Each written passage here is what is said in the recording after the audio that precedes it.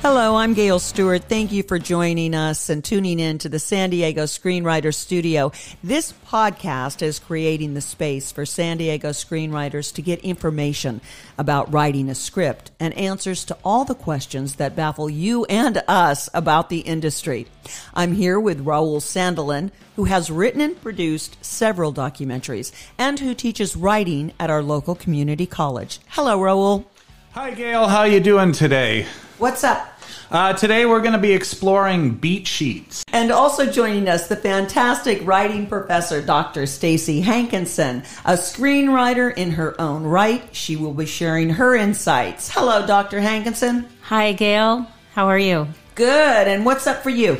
I am going to be hitting on the role of the therapy in film. Oh boy, that's a tough one. And if you tuned in last week, you know that we covered the very deep topic of the concept. So today I'm going to dip my toe into the next fundamental step for screenwriters, and that's coming up with a simple little log line. You are listening to the San Diego Screenwriters Studio, the podcast that encourages local screenwriters to keep writing. Join our community and let our voices be heard in Hollywood. KNSJ 89.1 FM is a listener-supported, community, educational radio station reaching out for the diverse populations in the San Diego region. Therapy, anyone? One of the most fundamental ways to get better as a screenwriter is to watch movies, series, short films, study them while you're binge watching them, and start dissecting them. That's what I do. I find out what clever motifs they're using, what makes me want to continue to watch and binge on this particular series. It's $1 million question. Dr. Hankinson, you're a screenwriter who also teaches writing at our local community college. Now, in your latest project, you're using therapy as a motif, adding to the depth and meaning, right? I am, and I have 2 pilots that I've been working on that are now complete. The first one, we talked a bit about it in our last segment. The Sessions deals with a therapist and a recent divorcee, and there are some quirky notes to this therapist, but in the second one that I wrote, Sex with a Vengeance, it gets really into the dark side and really touches on the idea that perhaps therapists go into therapy because they have some of the greatest issues and problems underneath, kind of in the line of Dressed to Kill. The concept of therapy has never been therapeutically sound in Hollywood presentations or even positive at all. If you think about some of the earliest presentations we have, for example, One Flew Over the Cuckoo's Nest, and you can just see the character going through horrific experiences in therapy, if you even want to call it that. The Bell Jar, right. Sylvia Plath, similarly, and that being an autobiographical work, but it doesn't present those who are interested in it as anyone who is healthy, right? These are presented as extremely troubled people. It's not that surprising that as time has passed that it's morphed still with some very sketchy presentations, to say the least. Right. There are so many examples of therapists deviating from what would be considered ethical or sound practice when we just look at even just the last decade or two. I think Frasier veers more towards the healthier, kind of more positive version. And it's good that there is that. Of course, there's the whole line of them where they're even presented godlike, like Good Will Hunting, right? Mm-hmm. That where truly Robin Williams was the savior. I mean, without him, Matt Damon never would have progressed. And we do see that. We do see Judd Hirsch, for example, Ordinary People. I think that's another just excellent example of the godlike nature of the therapist. In kind of 2 different ways, that there's the concept of the therapist who is just a sounding board for the character, much like in the way I wrote The Sessions, that the role of the therapist is really to just be a springboard for the main character. But then there's a stronger presence. There's another vein of therapists where the therapist has his or her own presentation, neuroses, like Dress to Kill, where that therapist is going out and dressing up as a woman, killing people. So I think that's different divergent ways that people go and that we can find in film. I think, too, another thing that's really interesting is there really aren't that many female therapists presented. That's a good point. How about diversity in it as well? That was the other thing. They're basically white men being presented. I would say the one strong divergence from that, we saw Barbara Streisand as Prince of Tides, the therapist in that, but she just immediately starts sleeping with Nick Nolte and isn't even really considered. We don't even really think of her as a therapist. We kind of forget that that's how they met, right? Right. So, but the strong therapist figures tend to be white males, right? Yeah. Robin Williams, Judd Hirsch, Billy Crystal, and analyze that. What we need is, okay, if you're a screenwriter out there and you're thinking about a therapy session as one of your motifs for your script or your screenplay or whatever you're writing, think about having a good role model of somebody diverse, someone of color, someone, from the gay community, that, all of that stuff, right? I mean, there's so much. And I think it would help in the long run destigmatize, people who are suffering from mental illness. Definitely. Another aspect of it that I think is really interesting, at the end of the day, some of the best therapists that we see presented in film aren't even necessarily true therapists who went through, therapy school. For example, Mumford kind of overturns that whole idea, and Mumford is just a guy with no therapy background who's posing as a therapist, but he's the one who actually can help people. So kind of diverging from the traditional therapist. Another example that is a good one that I don't think is often categorized in the same way would be The Horse Whisperer with Robert Redford. And if you remember this movie being a very young Scarlett Johansson, maybe her very first movie, where she was extremely traumatized and therapists weren't helping her. So the mother took her out to this horse whisperer, and that was a form of therapy, though, again, not in the traditional therapy vein. But animal therapy is helpful, and we know this, right? Yes. So, that was a kind of a premonition to what would be coming in the field. So that's another just way to look at it is, think of different versions to the traditional therapist model in creating a screenplay on therapy.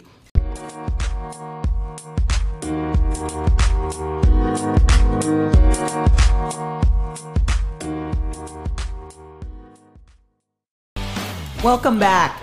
Beat sheets. I think most people, including you, Ro, probably understand a beat sheet quite well. Me, I'm clueless. I just couldn't get it. Like, what's a beat sheet? I knew there was a writing scene and there had to be sequences, but I just didn't seem to pull it all together when I first started this journey. What the heck is a beat and what's a beat sheet? Co-host Raul Sandelin has produced and directed several documentaries. So tell us, Raul. Well, there's a lot of confusion about what is a beat, so you're going to hear different definitions depending on the context. Now, one definition of a beat is like a pause, like if you say a line of dialogue and then there's a beat, meaning you take a pause, and then you start talking again. So it's a pause for effect. But today we're going to be talking about a beat as a complete piece of action that pushes or propels the plot forward. And I think, even there may be some nuances between the two. I think for now we could look at a beat as a plot point. They're basically the same at this point. Basically a beat then is an action that pushes the plot forward. That means that not every kind of action is a beat. There's expository or exposition that simply establishes the location or helps us understand a character a little bit deeper, or also provides some kind of relief from the action, because you don't want your screenplay to just be hard hitting, every single second. Sometimes you have a little bit of relief where everybody takes a quick rest, and then you go back into the plot. So with that said, then, if we have established what a beat is, a complete piece of action, then we should ask ourselves, what is a beat sheet? And I guess that's why we're here. Right. A beat sheet takes every beat and basically turns it into one line or one sentence. So if you have, let's say, 30 beats in a feature film, you would have 30 lines or 30 sentences. So it's something where you can write the beat sheet from beginning to end in a couple of pages. Right, and I think if you're doing an outline, that this is very helpful, because I've been told either 5 to 7 beats per act, right? And so when you're dealing with that, once you get those 2 lines down, or whatever that line is that kind of contains the beat, what that beat is, then you can actually see if you're moving the story forward. I just watched this thing about outlines, and outlines, we'll do that in an upcoming episode, but outlines are very helpful because they lay out the beats and you get to see what you're missing, where the gaps are, right? Yeah, exactly. And in fact, I think outline, at least for these general purposes, an outline could be seen as a beat sheet also. It's really a synopsis. It's a way to cover the action and the plot points from beginning to end. If you have that was my Chihuahua. 3-act. Was that the Chihuahua? That was the Chihuahua. Okay. Keep going. So it basically, it's a way to write out the action from beginning to end without writing a 100 page screenplay. You've got the inspiration in your mind, and you can write it out, in one sitting, in an hour or two, and then you can go back in, thanks to our word processors, and add to it and start building the beat sheet into an actual script or screenplay. Now, some people actually use index cards, or when I first started, because writing a script and keeping everything straight in my mind was so overwhelming, that I used big poster boards, right? I had big poster boards posted around, and I would lay them out and write on that. But index cards works just as well. Yeah. You could ultimately put each each beat on a separate index card, and that also gives you the ability to shuffle them, because not every beat is going to occur in chronological order. So you can change the sequence of beats if you use index cards. And I just want to add one thing on that. I believe that Final Draft even has an index card function. They do. You can create a beat sheet either way you want. But I find that, just to kind of to diverge, I kind of find that it gets so tedious in the Final Draft software that I'd like to just do my outlines and my beat sheet in Word, and just kind of get it out, but if I got a little bit better, I would definitely use the little boxes that you can and you can plot them too.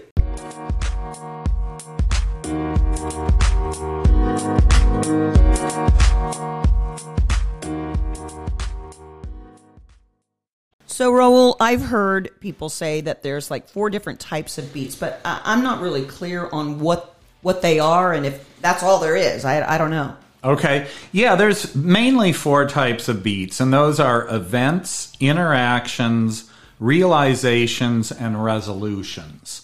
And they kind of go in that order. Probably the most common type of event is going to be, most common type of beat is going to be an event, where something happens and multiple characters are involved, and that event could be, a pro sporting event like a football game, Or it could simply be, an interaction at the water cooler in the office that takes 3 or 4 minutes.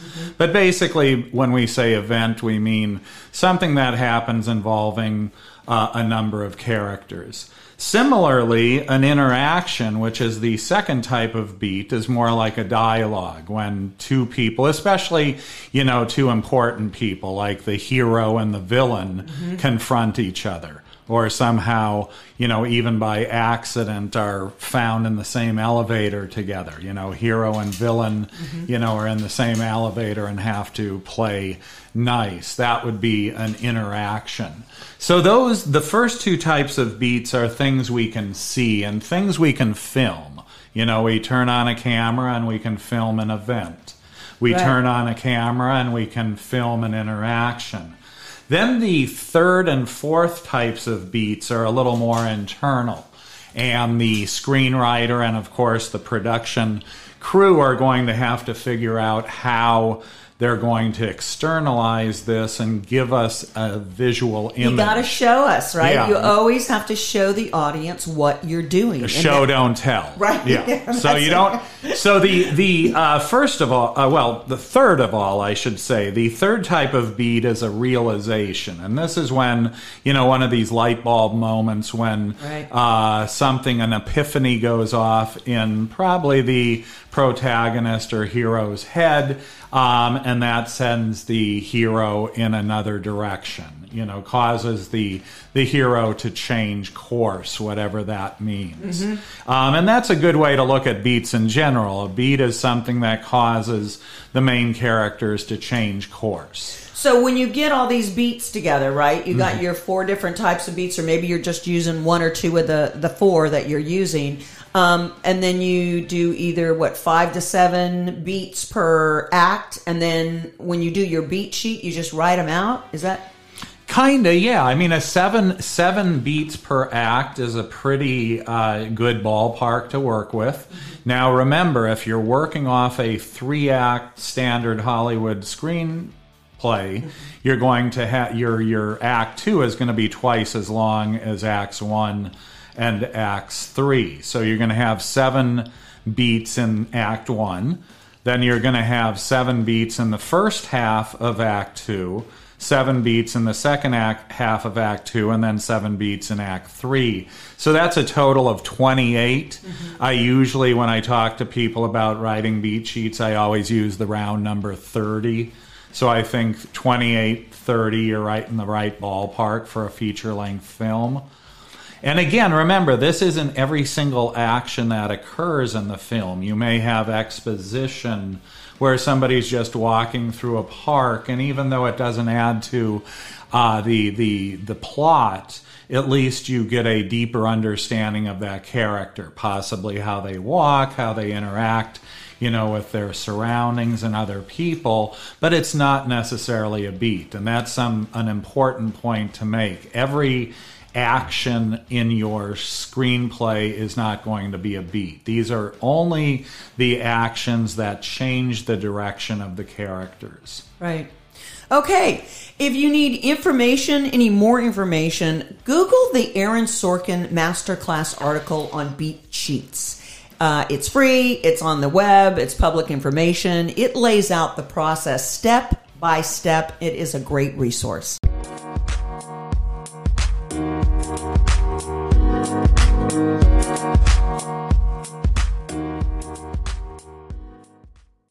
Gail Stewart here, talking about that little must-have. The 27 or so word count or 2-sentence summary that encapsulates your entire script.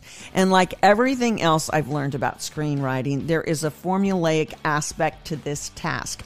For example, on my script called Saving Jimmy, which is a half-hour sitcom, this is the logline. A reformed pool shark suffering his quirky siblings while undergoing cancer treatment is recruited by his god to fight a darker foe. Okay, so that's my log line.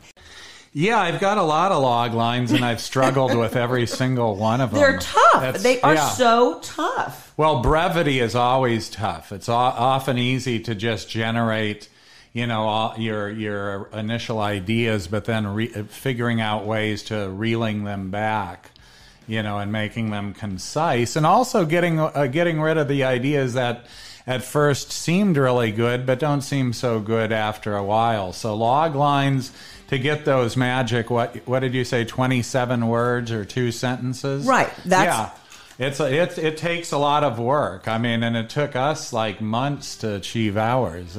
Well, and what happens, and this is something, every screenwriter goes through, and that is when you are constantly rewriting your script, your log line changes. The log line changes, yeah. It's maddening, right? Yeah. I mean, it doesn't change that much, but it changes. And there, you got to go back and you've got to look for that brevity. And so, but there is a formula for it. And this is, just like everything else in screenwriting, there is a formula. It's there. And, I got to tell you, in our next episode, we're going to be talking about classes and webinars and networking and all that stuff. But just know that there is so much on the web right now for free, okay? Articles, papers, there's even classes. But to the point of learning about this stuff, it's all there. And we have resources that we will give you and put up on our website so that you can just pick up and find them. I also just wanted to add, there's lots of free scripts out there too. Right, so you can see, and you can get log lines. You can look at what other people had for the log line, like Absolutely. Game of Thrones had a log line, right? Yeah. Breaking Bad. Yeah, you can Google. So just Google log lines, TV scripts, or log lines, film screenplays. Play with the words, the search words, but you'll find lots of resources out there and lots of examples for free. That's right. And so this is kind of interesting. Log line, you have to mention the character.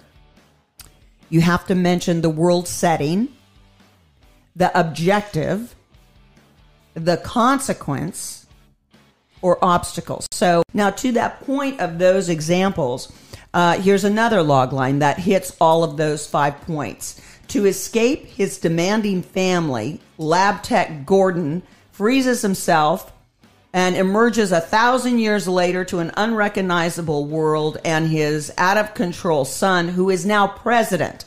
Gordon must put an end to his family drama before all hell breaks loose. So I got that from the writerduet.com video. And but that's an example of a log line taking into account a person, a character. In what world are you putting the setting in, and what did they have to do to achieve their objective? And if they don't do that, what are the consequences? And what obstacles? The conflict, right? We always go back to the conflict in it, right? So, yeah, if it doesn't have any conflict, it's going to get boring very quickly. That's what we're watching a movie for, is to see conflict of some kind. Right. So when you let's talk about a little bit more about this log line. I mean, now I came up with the log line after I had come up with the concept. I had written out my characters. I really didn't, I didn't have any guidance whatsoever. I just knew I wanted to write this script. I was passionate about it. And, I think you were the one that said, well, you need a log line, Gail. You need the Bible. You need a treatment. You got to write out all your characters, right? All of that stuff.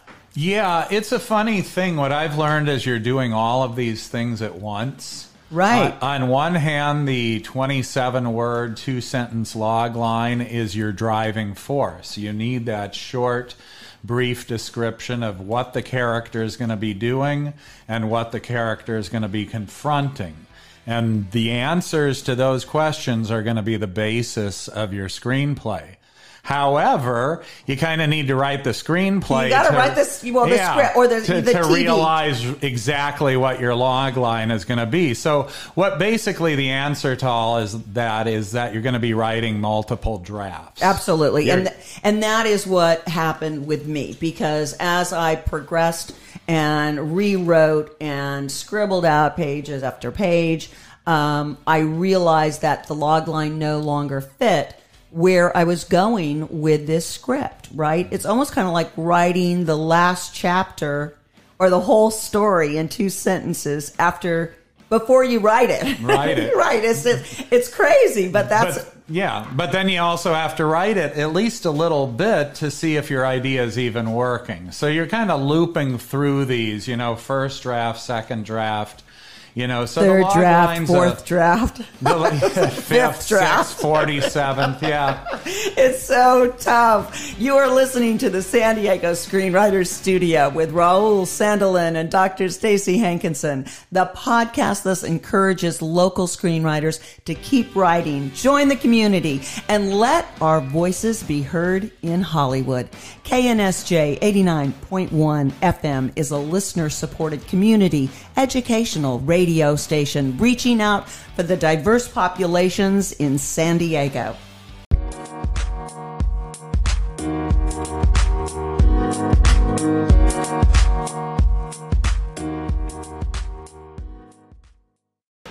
You're listening to the San Diego Screenwriters Studio. I'm Gail Stewart.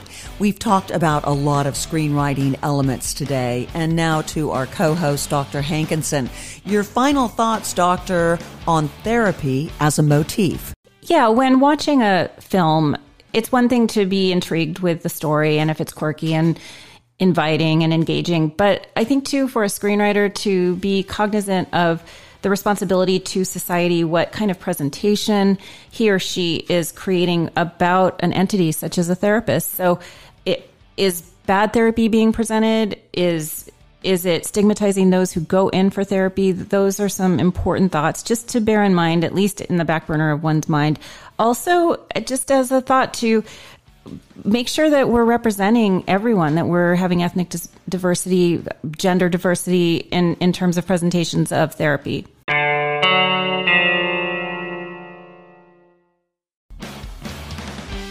And Raul, about Beatsheets, I know we talked about them, but as you both know, I was hopeless on this for the longest time. I just didn't get it.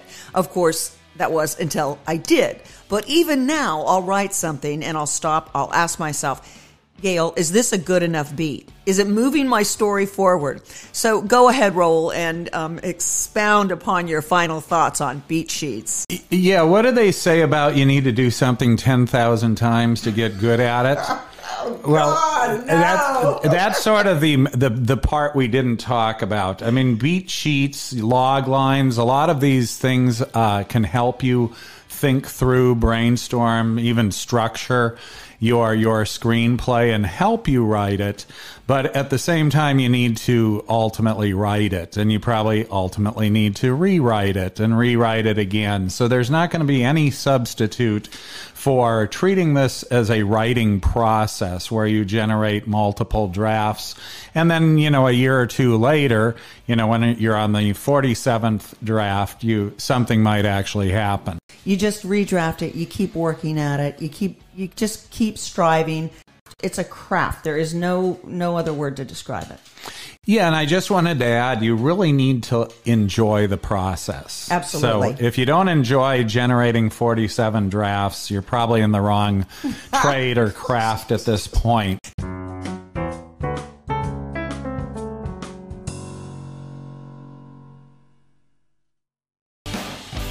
Thank you, Raul and Stacy, and all of you for listening. Remember, tune in and hear our next San Diego Screenwriters Studio podcast, where we will delve into what are the critical elements of a great TV script. And join us as we share our tips on how to break into Hollywood screenwriting. Remember, from all of us at the San Diego Screenwriters Studio, sit tight and write.